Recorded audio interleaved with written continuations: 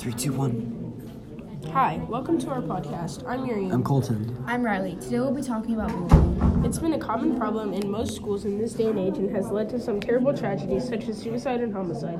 The Columbine shooting was partially caused because the perpetrators were bullied by their peers. What do you guys think about the harm caused? Personally, I think most of the harm and tension was within the duo. I mean, you don't just go on a shooting rampage because of some bullying. And if thousands of kids are bullied every year, then why aren't there thousands of Columbines happening every year? I agree. There had to be more motivation there than just bullying. Maybe, but sitting by hurts your community, and things like this happen because people don't help stop it. What do you mean? When you sit by and watch somebody else get bullied, it's kind of like saying, I'm fine with this, I don't see a problem, but there's a big one. You're just putting your whole school at risk, but it's more than just that. People are just making their schools look bad. Not only their schools, themselves too. What do you think the effect bullying has on self-esteem? Obviously it's not good. How would it be?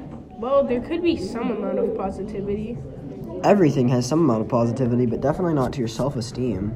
I see what you mean. Tell me, what exactly did you mean when you said that bullying has positivity? Well, it can help your kid get tougher or be less of a pushover, but Does that matter if they're dead? I was getting there. I wasn't even saying bullying is a good thing, just that aspect can be positive.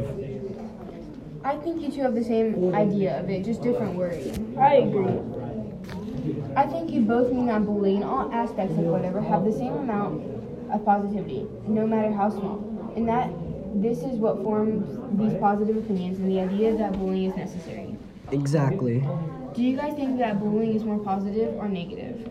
I think the cons of bullying outweigh the pros by far. Definitely. Bullying is for sure wrong. I think so too. And that's all the time we have for today. Thanks for listening.